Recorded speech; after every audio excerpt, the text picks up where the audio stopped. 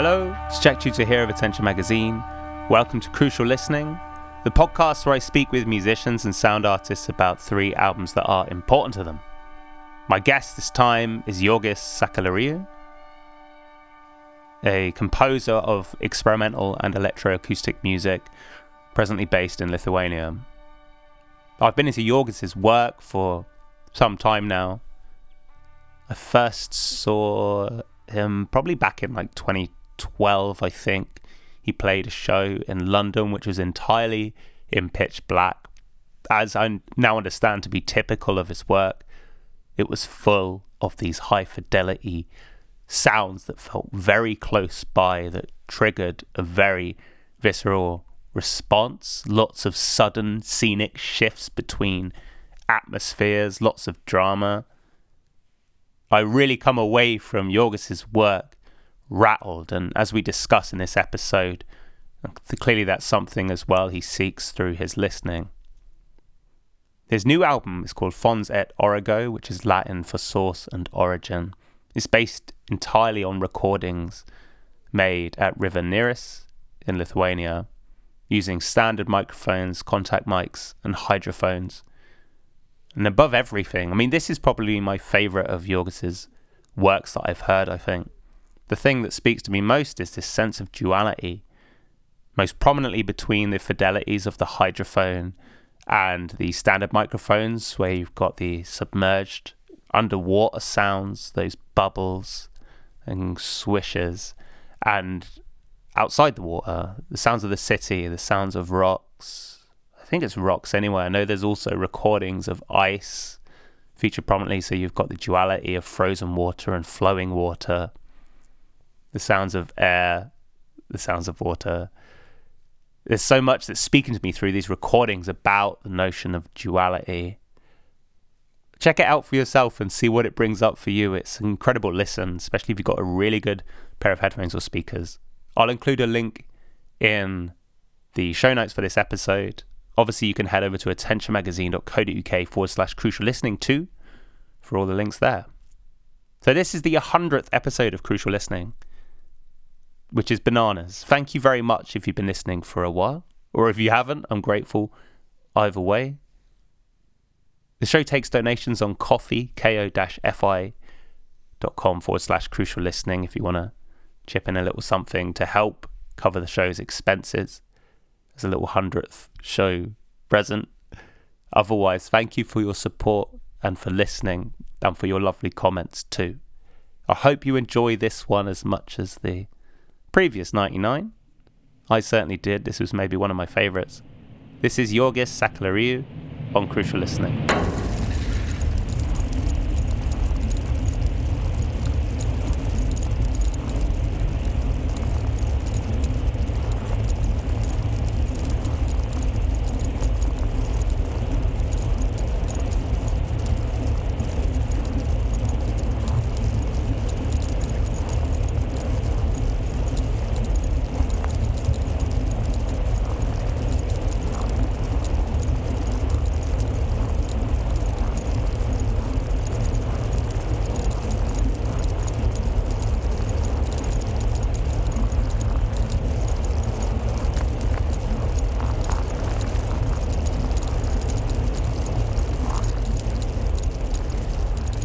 Hello, Jorgis. Welcome to Crucial Listening. Hello.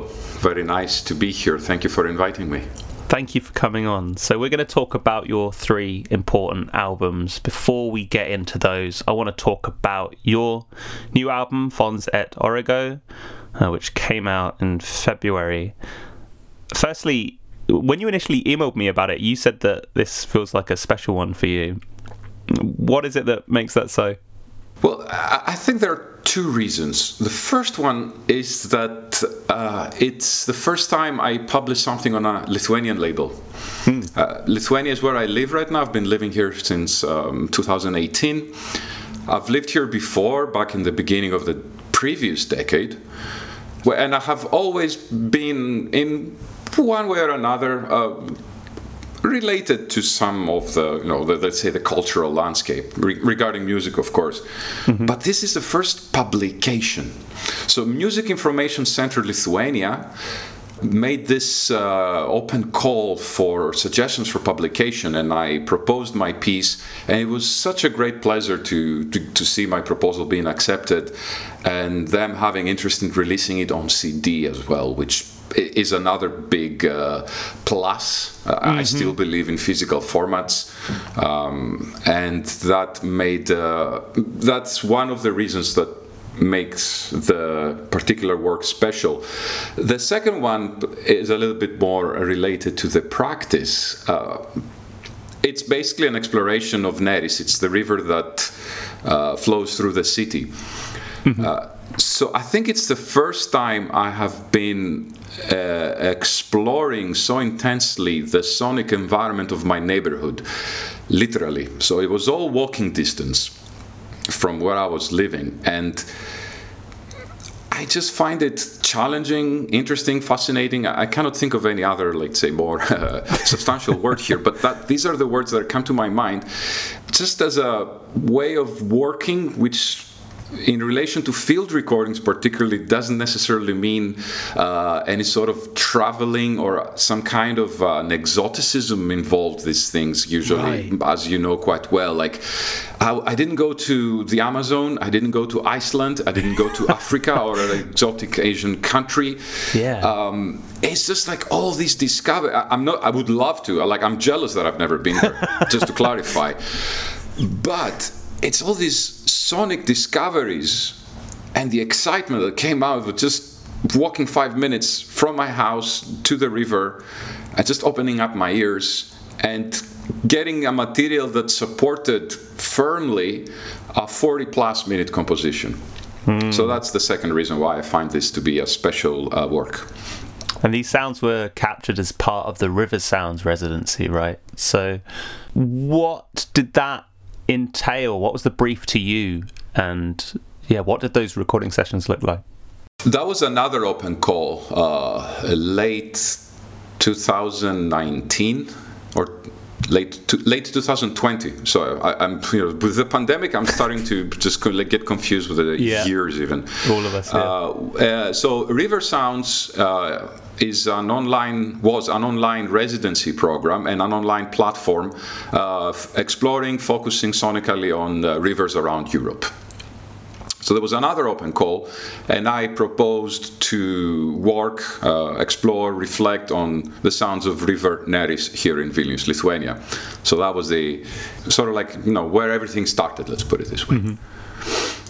They made this particular online interactive platform. There are works there from all the sound artists and recordists who participated in the residency throughout the year. So I made a separate piece for that. But I just felt like the material is asking for more. It wasn't just, I couldn't just stay to the outcomes of the residency. And that also included a recorded sound walk, an artist talk. So there was a lot of thinking, there was a lot of process about the identity of the sounds, what they mean, different contexts and so on. But ultimately, I wanted to do an extended composition. I've been loving this record. I think it struck me more potently than anything I've heard from you, really. One thing that really gets me about it, and maybe it's just because it's the most recent one, is your use of really sudden dynamic shifts. Maybe I wasn't ready for it in the context of a record about rivers, but there's some moments of very sudden scenic shifts, some really loud sudden sounds that kind of jolt me into a different state of listening. Almost I wonder whether it's like a kind of, am I safe for a split second, which raises the senses for a moment. What is it that appeals to you about those moments of really dramatic and sudden shift and those kind of clangs of activity that certainly make me kind of leap out of my chair? Or I was listening to this in bed last night and got jolted back to a state of being very awake all of a sudden. Well, first of all, thank you. I'm honored. And I sincerely mean that, let's say, given what you wrote about Nympholepsy, one of my previous works, this comes as a great honor for me. Thank you so much. No trouble. And indeed, there is this almost contradiction with the idea of the river flowing and the constant sounds that you can imagine in the beginning, initially, that okay, this is probably what it's going to be like. And also, if you think of like quite important works based on river sounds, just to think really quickly, Anea Lockwood's explorations of rivers, they have this sort of like floating sense. And it was my original idea. As like I felt like, since many of those recordings, or the majority rather of the recordings, does have this sort of like floating water river character, that should dictate the composition. But as always, any sort of any sort of thought process that's outside sounds usually gets sounds resisting to that, because sounds have their own life, have their own character, and their own demands. So if I may, quite hopefully briefly, go a little bit more into the whole composition idea. I always balance between Morton Feldman and Karlheinz Stockhausen, if we think of their famous anecdote about how much we should mess with the sounds. So I'm a Morton Feldman kind of guy. The sounds, as I recorded them, at least some that had to do more with some like dynamic elements, like wind, moving, banging objects. What else for the crackling ice? That was another one that started dominating more and over the floating water sounds. Those were the ones that started suggesting that the composition should take a more dynamic approach rather than a more drony floating one. And that's where like Stockhausen kind of like woke up inside me a little bit and said like, okay, let's mess them up a little bit, put them into this structure that is mostly my decision as a composer and less the indication of the sounds. There is this constant dialogue, of course, between the two. And ultimately, I think this dynamic shift is in general an aim of mine, to keep the listener in a state of alert. I think that's the important thing. Like, I want you to be at the edge of your seat. This is a kind of listening that requires more focus and attention, rather than taking the more, I'll use the term loosely, ambient approach, right, where you're gonna like have a sense that you can walk in and out of the piece at your own decision, at your own pace, which is great. I just feel that the listening that I think is more intense and more profound and more meaningful is the one that is dictated by the dynamic shifts. And I do have, maybe we have discussed this in the past, I don't remember. A reference to that for me is Stravinsky's Rite of Spring. And the way he's composing with all these blocks of sound that, ultimately they seem to be separated, but ultimately they form a unity, a coherent narrative. So that's another thing that's very important for me, the narrative. Telling a story, and not necessarily a story of like, I went to the market, I bought apples, I ate them, and they were tasty. I'm not talking about a linearity in the strict sense, but a thread that connects things and that will indicate to listeners there is something to hold on to factor, that we're not just at any given moment in a space or a position in the composition where it doesn't matter where we are, could be anywhere. No, right. It matters, it gives this direction. And I think this allows electroacoustic music to be a little bit more approachable rather than all the previous approaches that I just described in a very crude way. One of the most striking moments of narrative I found in this record is ironically one that I feel like occurs quite seamlessly, which is the very end of the record, which sounds like you're passing out. Felt to me when I was listening to it today like passing out of the water and into the sky. What were your guiding thoughts for determining how to end this record? Well, to start from the end, again, the sounds. I didn't impose any non-sonic or non-musical idea of how to finish the piece. The piece just finished naturally. The sounds told me, it's over, let us go. But I'm again so happy to hear the word passing, because I think the main idea behind the piece is this passing through. And the rivers symbolize that. As I was researching, if I may use the word, I was reading about rivers. In most cultures, they have this symbolic meaning of passing through. Crossing the river means you're elsewhere. On the other side it might be the other world, the underworld, or anyway another kind of non-physical environment, if I may call it like that. Mm-hmm. So I think this passing is important. It fuels the entire composition. It is the core of the concept. I don't like using the word, but for the sake of the conversation. And anytime I hear somebody commenting on that in response to my piece, I'm thrilled. Thank you. Well, it's, like I say, one that's hit me really powerfully. I really implore people to check it out, so I'll put a link in the show notes, and please do go and buy it, listen to it, enjoy it as I have. So let's go to your important records now, Jorgis. So one question I like to ask at this point is about how you thought about the term important when picking this list of 3 albums. So was there a way that you understood that word in order to come up with the list that you did? Yes, it was a very narcissistic, selfish, and autobiographical approach. Good.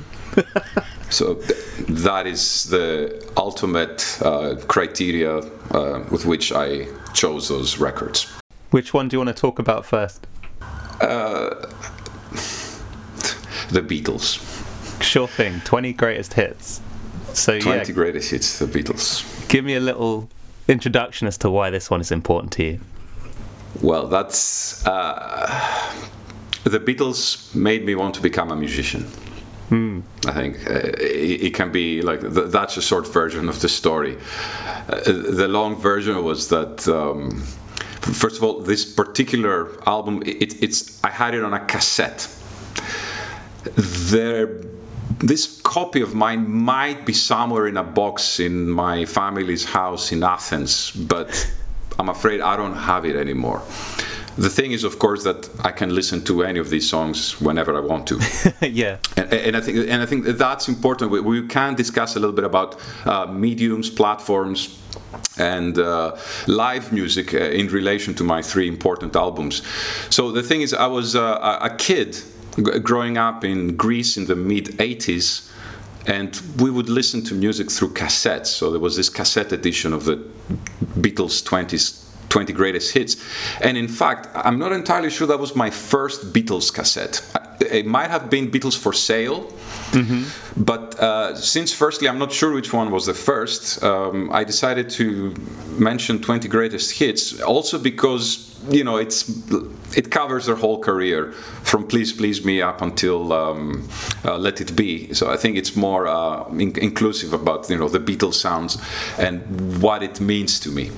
Right. So again, as I say, in a very narcissistic and autobiographical way, I listened to the Beatles on cassette. I also watched a VHS, for crying out loud, VHS, which was like, I don't know how the hell somebody was able to record excerpts of the film that was made when the Beatles played at the Shea Stadium in New York in 65. So the combination of listening to the cassettes and watching the Beatles perform, this voice inside me said, you're going to be a musician, and this voice hasn't silenced since. So that's why I had to really put the Beatles in there. And another reason I chose this cassette as an important album is how much it is still relevant to me and apparently to the entire planet. Right. You see the feedback and the success of Get Back documentary. And it is fantastic, I'll use a trivial word, that even today younger people are interested still in the Beatles. Mm-hmm. I mean, I am teaching at Vytautas Magnus University in Kaunas here in Lithuania. And yesterday a student told me that, well, you mentioned the Beatles and I thought it was too old and vintage. I didn't really care. But I somehow just got curious to listen a little bit, and there are 3 songs that I really love and they were pretty amazing. I'm like, okay, my job is done here. I was so happy to hear that, and he's not the only one. It was a particular student, a male student that I had. There are more who are like, yeah, of course, the Beatles, come on. So they're still relevant. And again, going back to the narcissistic, selfish comments, my new project is a band. So after 20 plus years, I started a band. Yeah, and no coincidence, or like insane coincidence. I start the band, and then Get Back documentary comes out, and it's all about a band working and the process of composing in a group. And like, there you go, the Beatles again are guiding me through my musical journey. Did you watch the documentary? Yes, absolutely. What do you think? Absolutely. I think it's a masterpiece. It's borderline experimental. Mm-hmm. So I do understand that a lot of people say, yeah, it's for hardcore fans, like watching 6 hours of John and Paul talking and just repeating the same songs again and again and again. But I think it's so deliberately made like that. Mm-hmm. It really brings you inside as much as possible in the thought process and in the musical process. And I think even if you're not a hardcore fan, you're just getting almost hypnotized by the atmosphere, and you're becoming part. Hence the duration, hence the repetitions. You're there with them, mm-hmm. And you share the frustrations, the agony. They are portrayed in an incredible way, like just between the genius and the very, let's say, human. I was just fascinated about it in so many ways, mm-hmm. and again, it just guides me through. And I was so surprised, for example, how they had like logistic problems to set up something. It's like the Beatles. Yeah. The Beatles, like they had problems booking a gig or finding a studio. Yeah. Like weird. Like we're playing with my band. We're playing for like a few months now, 3-4 months, and we're trying to find the best studio. Like, how can we get some gear to record? And I was like, we're lame. It's like, okay, because we're at the beginning, and then you get the best band in history towards what it was obviously the end of their career, and they had to borrow equipment from George. Right. Yeah. Like, that what the hell? Not to mention, they had the police shutting them down. It's like, what is going on here? Not to mention, sometimes I get like frustrated with the process of composing with a band that we're not efficient enough, or some things sound completely lame. And then I see Paul McCartney, for crying out loud, Paul McCartney messing up lyrics or making up lyrics on the spot, and mm-hmm. Trying to figure things out, and everything sounding clumsy and sloppy. And it's like, how did this become Get Back or something? Or and that film also gave us the answer. How? Hard work. Work. There's nothing that just happens because somebody's talented. Mm-hmm. It has to be accompanied. No, it has to be based on work, hard work, hours and hours and hours every day. To go back to your interactions with the Beatles originally, I don't know if you can put your finger on this, but what was it? I'm sure you were listening to other stuff prior to the Beatles, but what was it about the Beatles that enlivened a desire for you to make music?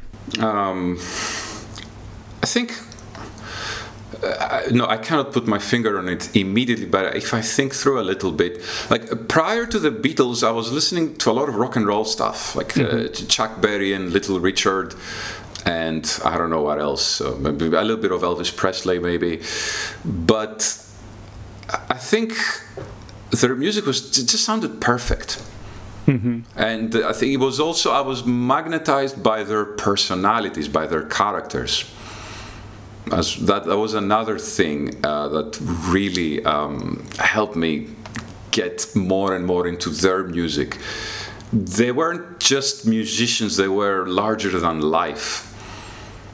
And I think it wasn't, again, if we can link that to the Get Back documentary, which revealed that quite a lot. They're not a band.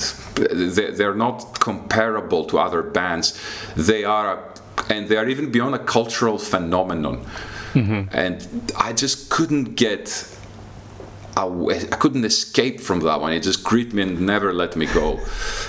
And then I think there's also a very personal thing. It's a story like coming from my family. Well, my mother had met them in the 60s.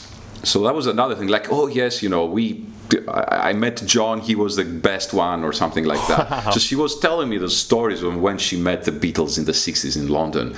So again, like through my mother, very personally speaking, I got this extra connection with something. It became a little bit more like, as it was this distant, incredible, beyond, like, larger than life thing, it was also like 4 guys that had met my mom.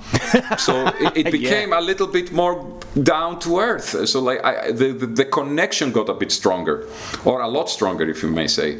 So that was another thing for sure. Do you have a favorite full length of theirs, or one that you return to most often? Well, 3. Damn, this is so difficult with them. Well, immediately I thought about the White Album, but then I said, look, I could never leave out Abbey Road. And then, what about Revolver? So maybe Revolver, White Album, and Abbey Road. Maybe. Ace. I'm not so sure. I think essentially they just composed this continuous symphony lasting 8 years or something like that. Of course, their style changed after 64, blah, blah, blah.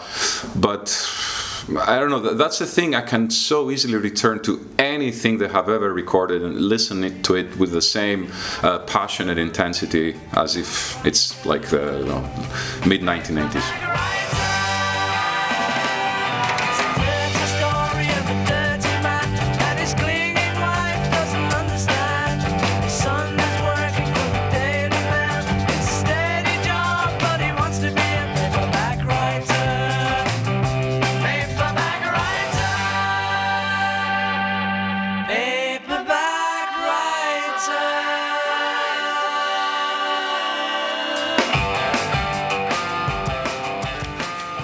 Okay, Yorgos, let's go to your second important record then. So which one do you want to go for now? My fellow countryman, Yannis Xenakis, I suppose would be the best option, yeah. Awesome. Again, like, we're doing this autobiographical, narcissistic sort of thing here, because Xenakis, I think, epitomizes my interest in the so-called experimental musique concrète, electroacoustic, call it what you want, music, and particularly the work La Légendaire, which is my second choice. Yeah. So there's a lot of work that fits those descriptors that you just mentioned. I imagine a lot of works that could have fired you up and fired up that interest. What is it about this one by Xenakis that really connected with you? Well, see, here's the thing now. This I gotta admit the choice here is also a little bit academic, in the sense that I would choose particularly this work because my interaction with the work was mainly listening to the CD. Mm-hmm. And again, as I said, I want to talk a little bit about mediums and how they are important. And listening to the CD was just more than good enough to open up this incredible sound world of Yannis Xenakis. Not a concert, not a video of him performing, the recording itself, the recording. And I know, of course, the work was included also light, and it was part of these multimedia, large-scale pieces that Xenakis has made.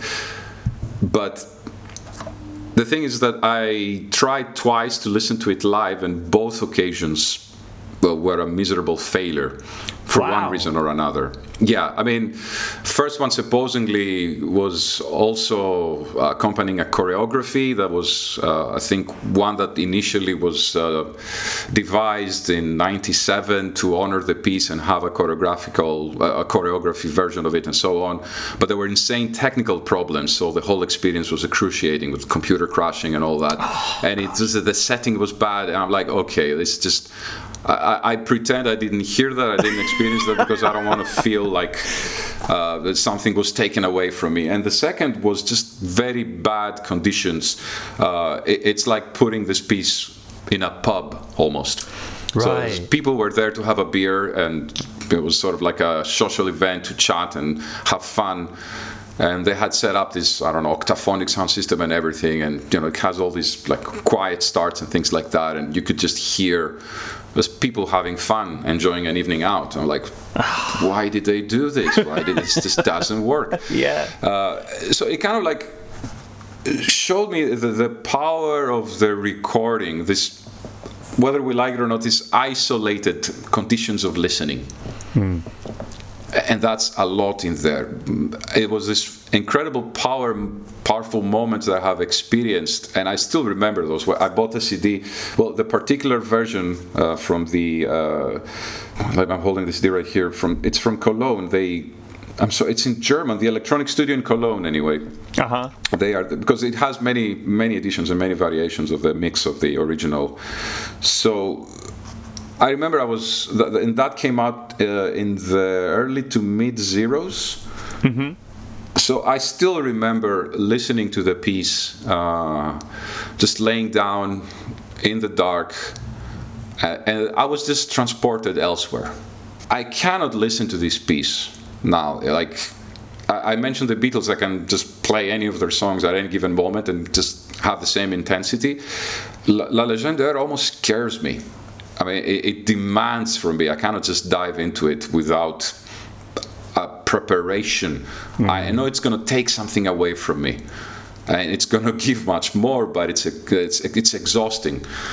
It's demanding, as I said, and I appreciate that. I mean, it has taught me so much about how to push the listener to their limits, not just please them, but make them responsible, make them participate in the listening experience. And that's a big part of Légendaire, for me at least. I wonder if we could unpack how it does that. This is my first exposure to the record, but I think very immediately, like right from the off, a lot of the sounds are occurring at frequencies which, again, seem almost hardwired to hack your attention and make them impossible to relegate to something in the background. Like you got that high frequency in the very opening seconds of the record. How is it, do you think that this record engages you in a way which feels so conscious and so deliberate? What is it about this work which means it's something that completely consumes you in that way? Here's the thing. I'm afraid Xenakis has been held hostage from the academia for a long time and mercilessly. And unfortunately, they keep on underlining the thought process of Xenakis, his methods, the connection between mathematics, physics, and what else was there? I don't remember. Architecture, and all the equations and all these details that, of course, are super important. Of course, if you're from, let's say, the creator's side, you might want to be interested and understand how Xenakis made the pieces. Algorithms, granular synthesis, all those things, which he pioneered and developed. But they missed the point, and I'm provoking right now, and I shouldn't, because I don't know if I can really back it up. But they're missing the point. Xenakis famously said that the reaction to music should be similar to this instinctive reaction that you have when you hear the clap of a thunder or when you're staring into the abyss. Xenakis' music always intended to be very deep, very profound. You had to have this sort of like instinctive reaction into it because it encompasses basically how the entire universe functions, and he puts you into it, and you kind of like feel a universe from the Big Bang and how it just develops and explodes and becomes this energy. It's not even a work. It's not ergon. That's a Greek word for work. It's energia. It's not fixed. That's another thing with these kinds of this kind of music. Now you say like fixed media or for 8-channel tape, and supposedly you have this thing and it's done and it has a fixed identity.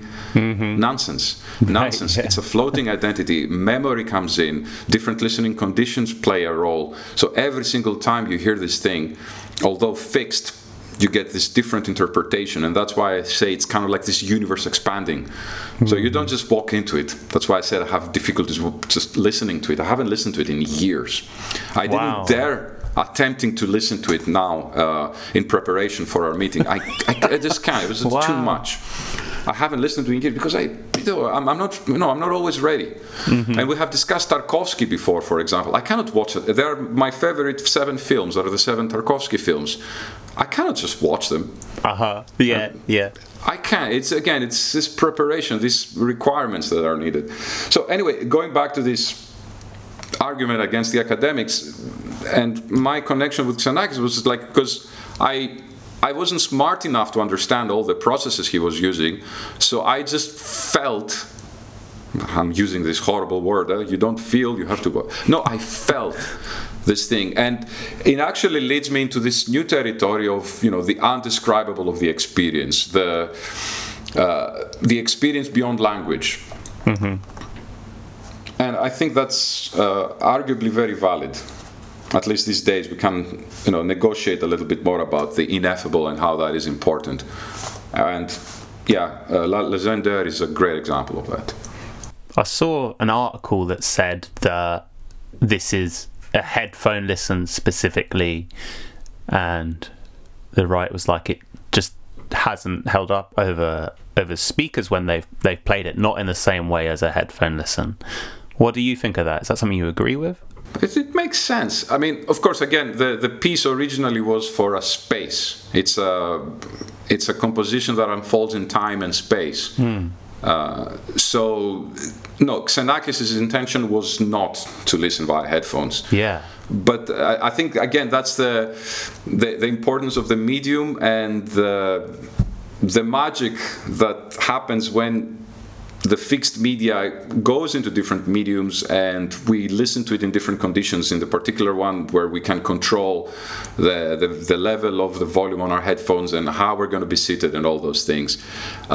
So it is such a good piece that, although not intended for headphone listening, it's mind-blowing nonetheless if you do that. So I think that is important as well. Like, you kind of like being able to transcend the original medium and work in different ones, even if it's not intentional. So this does work so well with headphones. In any case, it has to be played loud. Right, yeah. That's for sure. I think he made a joke once, like, my music is loud because maybe because I'm kind of like deaf already. But he had some hearing problems after the explosion. So, he was joking about it as well. So, yeah, whatever happens, it has to be loud. I want to return to what you said about not being able to listen to this, because this is something I think about with records that I hold dear to me, is that you mentioned the reason being that they take something away from you. There's some preparation involved. It's a real heavy duty experience.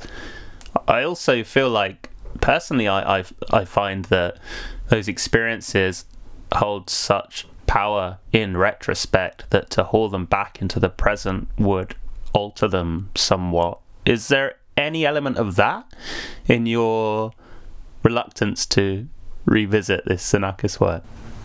Oh yeah, absolutely. That's a great point. Let's not forget, first of all, that music was not supposed to be played back again and again and again. This is a very recent thing in human history. If we see it, in the long run, it's like 100 and plus years. That's nothing. Literally, that's like yesterday. But it has already completely altered the way we perceive, understand, make music, listen to music, and so on. So yeah, it could have been a one-time thing. That would have been more than good enough to make that impact on me. But again, since we're talking about albums, recordings, I'm holding the CD in my hands right now. And another reason I chose this album, it's one of the few CDs that I have taken with me when I moved from Greece to Lithuania, and then when I went to London, and then when I came back to Lithuania. This one, for a reason, although I never listened to it, it's always with me. So it's not the collector's fetishism that I need to have my albums or anything like that. It's a beautiful addition, I would say, but it kind of like just, I think that's another element that fuels my memory, and it makes it a little bit more tangible. And I think that's interesting as well, to think of course, sound as very ethereal, and the experience of listening to music as very as a passing experience. It just disappears in the past immediately. But then we have this hand. I'm holding something in my hand that's very tangible, and so much related to the experience, and it makes it so dear to me. If I may get a little bit sentimental here, so it goes with me wherever I go. So I think that means that says something. One other thing I read, which always quite excites me for some reason, is that this work apparently exists in numerous false or error versions, which I guess is an interesting notion, that amidst all we've talked about, that there's like a definitive or something close to a definitive version of it. But have you heard alternate versions of this work that deviate from the CD version you've got? Like, for example, I think I listened to one that was mastered by Rashad Becker, and I think came out maybe in the last 6-7 years. Have you heard alternate versions? And if so, how has that affected your relationship with it? Well, I'm pretty sure that the two failed attempts for the live performances that I mentioned earlier were alternative versions. And yes, I think there are 2 more versions of the piece released on CD, a recent one as well. It just goes to show, I think what would be interesting perhaps to discuss here is analog technology as a medium for documentation. So, if you get access to those original 8-track recordings, those 8-track of the piece, of the tape. Oh yeah, that's the word, the tape. I guess you can pan it and mix it according to some standards that you might have, and someone else might have different standards. And I'm thinking now, let's say, more contemporary electroacoustic works, where the composer has even more control of the outcome, and there are perhaps even more guidelines of how to play the piece and where to play the piece. So it makes it a little bit more solid and fixed.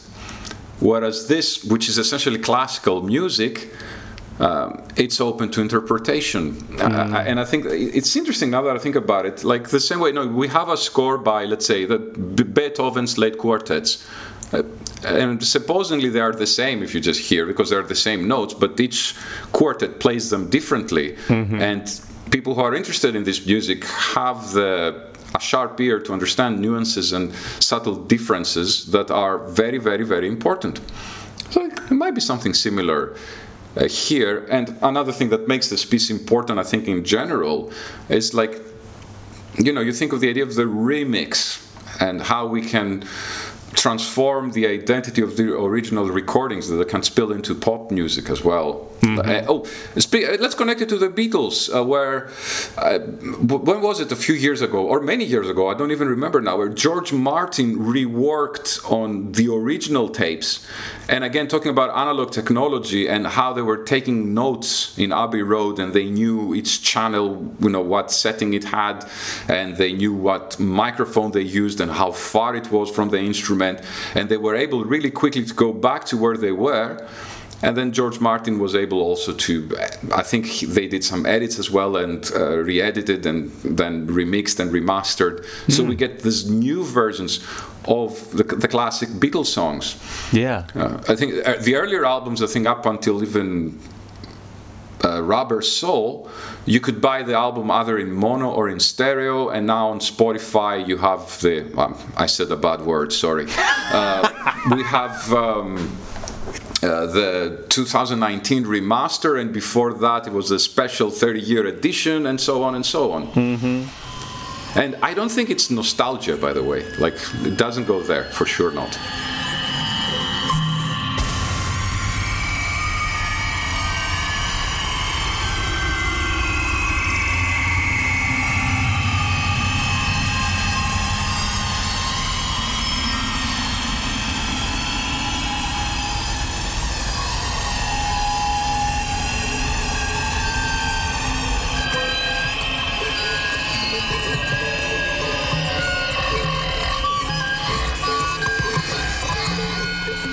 Let's go to your final important record then, Yorgos. What have we got? Oh boy. Yeah. Swans, the glowing man. Yeah. I am a glowing man, I am a nothing man, I am. Again, autobiographical. I think there are, very crudely saying, perhaps Swans, and the Glowing Man particularly, kind of like blends a little bit the Beatles and Xenakis. In the sense, it is a band. They're playing guitars and bass, and there's vocals and lyrics, but it's so difficult to dive into the material. And another thing that is important, and it differentiates my connection with the music in relation to Xenakis and the Beatles, is that that's music that I have experienced live with success, not like the failures of the Legender. Like success, like I was in those insane Swans concerts from the mid-zeros. I had the privilege of listening to them live twice. So this time the record works more as a souvenir, as a memory. Like, yeah, it has like studio quality in the recording, and the instruments are nice and all that, but I bought this album because I just wanted to sort of feel or remember something that I can by no means ever recreate in my house. Not with headphones, not with loud playback of high quality loudspeakers. Nothing will ever be compared to the experience of being in the space with a band and playing this music, where at some point I thought, there is no way this sound is coming out of a band right now. Yeah. There is no way this is a band performing right now. And I'm not talking about the volume. It's very silly to just narrow down the Swans' skillful, masterful, whatever.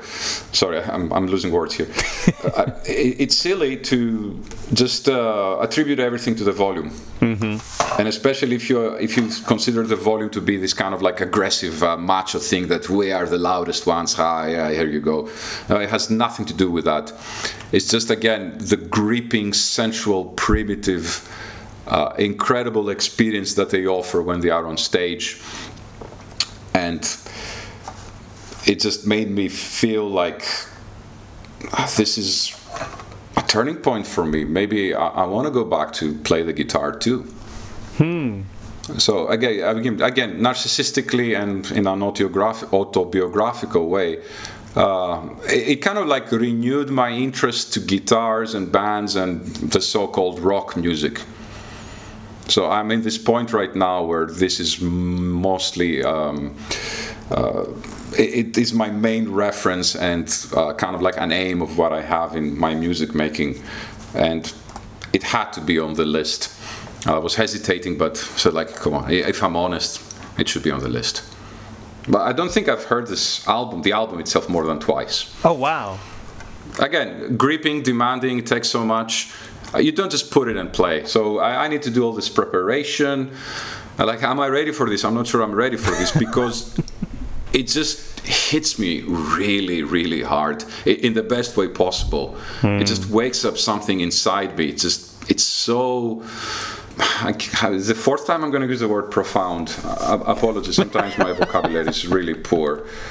It just shakes me and stirs me and just doesn't let me go.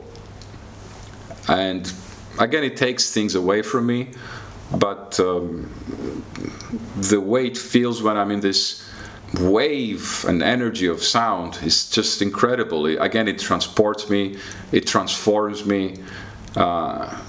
It makes me feel very unique, and to be honest, I don't have that intense feeling by other bands, that at least not that much, or rather with other bands it may or may not happen. With the Swans, if I focus, I know it will happen. Mm-hmm. So that's a big difference here, which says something about how they affect me. Take me back to those live shows. I think you said mid-aughts. What lineup was it? Was it this lineup of musicians? Partly because after the famous trilogy with The Sheer, what's the second one? To Be Kind, thank you, and The Glowing Man, the lineup sort of changed a little bit, and then when Leaving Meaning came out, it was a little bit different, both sonically and in terms of the lineup. So I'm talking about the lineup of during the famous trilogy and when they were touring constantly. So when I watched them twice, just as a detail for the Swan fans out there, that's all for you now. I saw them with a keyboard player, not with Thor Harris, the second percussionist. Oh, wow. So that was just, like halfway through the tour when they changed, when they replaced Thor Harris with a keyboard player. What's his name? I don't remember now. But both times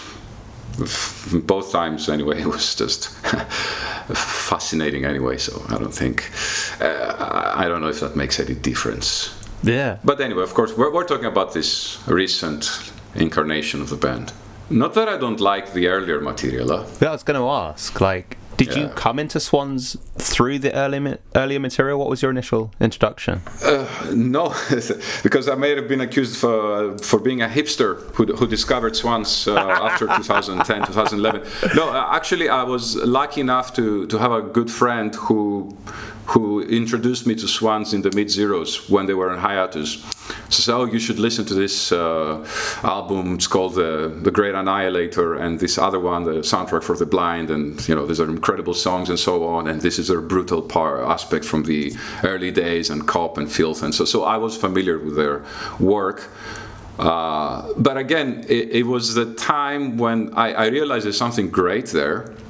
I listened to those albums a lot, but my creative focus was more on electroacoustic music, and I was using a computer and all those things, of course field recordings.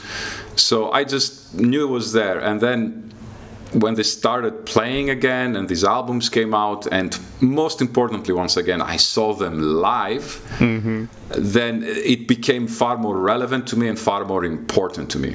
And then again, of course, I did look back to the earlier albums just to remember them and listen to them from a new perspective. One thing with this latter incarnation of Swans, I think one thing that really fascinated me is that they came out with, My Father Will Lead Me Up a Rope to the Sky. Is that right? What a title, eh? Yeah. And that was, 8 tracks. I think it landed at around 40 minutes. It almost seemed like that they then had this sudden switch in perspective as to how they wanted to manifest, and the live shows around that album were, took those songs from 8 minutes, 10 minutes to half an hour in length.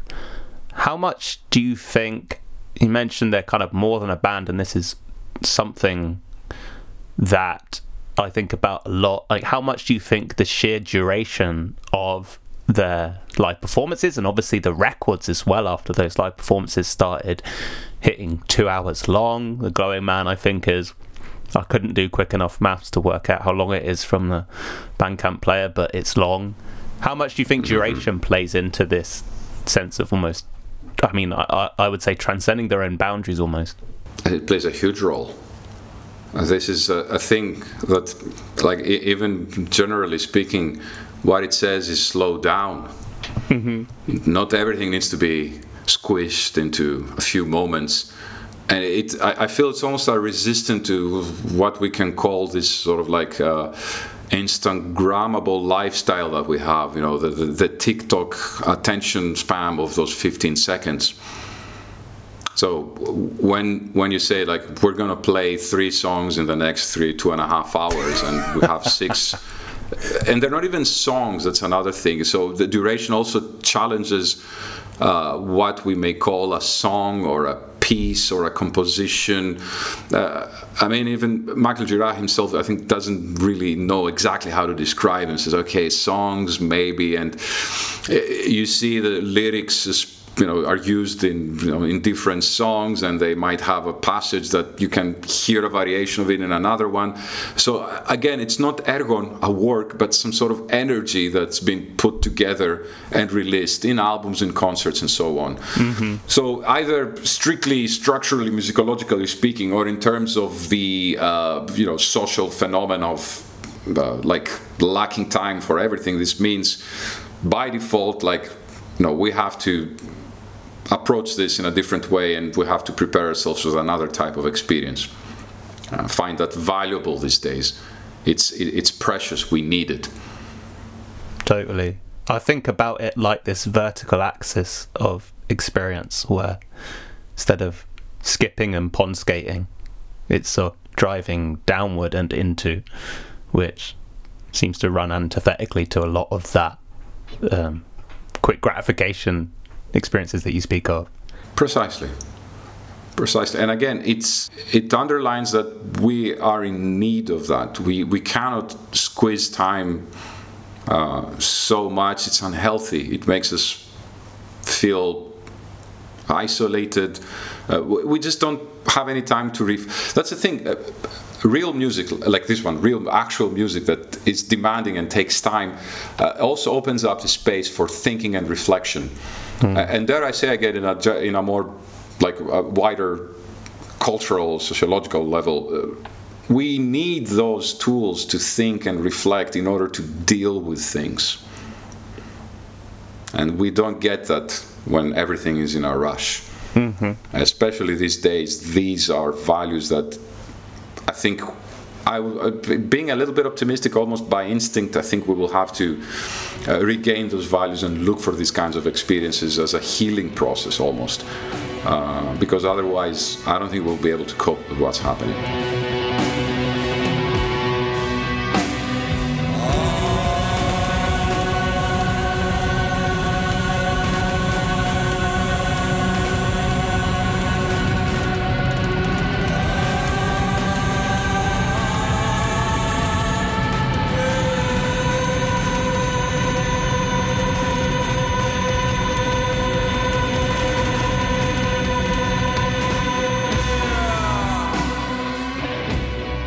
An adjacent question maybe is, and this is my last question for you, Jorgis, is how do you listen to music in your life day to day? Like, what form does listening to music take? Are you doing it on headphones? What format? When? Like, yeah, how does listening manifest in your life to music specifically? Well, first I have to confess that I started enjoying home listening and discovering new music ever since I decided to form a band.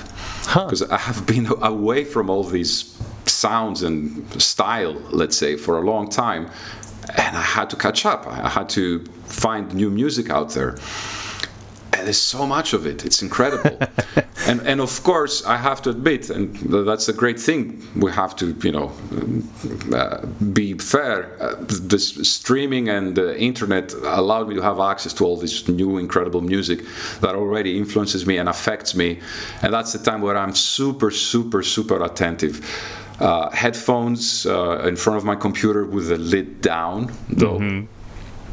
Or we do have a small yet decent home system, Bluetooth connection, and then again, but I'm phone away, and then just me and the 2 loudspeakers. But again, and this is my main method of listening that I adopted from even those electroacoustic days of mine, concerts. Right. Yeah. Yeah. Live music, even if it is with recorded sounds. Like if you say to me, CD, recording or concert, I would say concerts with recordings. I think that's the best option. I mean, recorded music is dead. In the sense that it doesn't have commercial value anymore. We know that. It doesn't serve musical purposes, more like marketing purposes. Mm. So perhaps, I don't want to be dogmatic, but I think perhaps music's value is being put back into the live performance, the experience of sharing something with other people in the same space and at the same time. And it doesn't matter if it is the Swans or a Xenakis version of an acousmatic piece or an orchestra or Paul McCartney, who's touring in the United States right now. It's about people gathering and experiencing something together. So that's my main listening method, going to concerts. And it can be only one time, to go back to what we were saying earlier about remembering and what's demanding and so on. It doesn't matter. It is one time I know someone's music from one concert and going through all the discography and repeatedly listening again and again and again. That one concert is always more important for me. Awesome. Yorgos, thank you so much. It's been thank you. Awesome to speak to you about, your new record, Fonts et Origo, and the 3 important records you picked. Thank you. Thank you so much for the very, very interesting discussion, I hope. I was thrilled and excited. Thank you so much for inviting me. Wicked. And to everyone listening, we'll see you next time. Goodbye.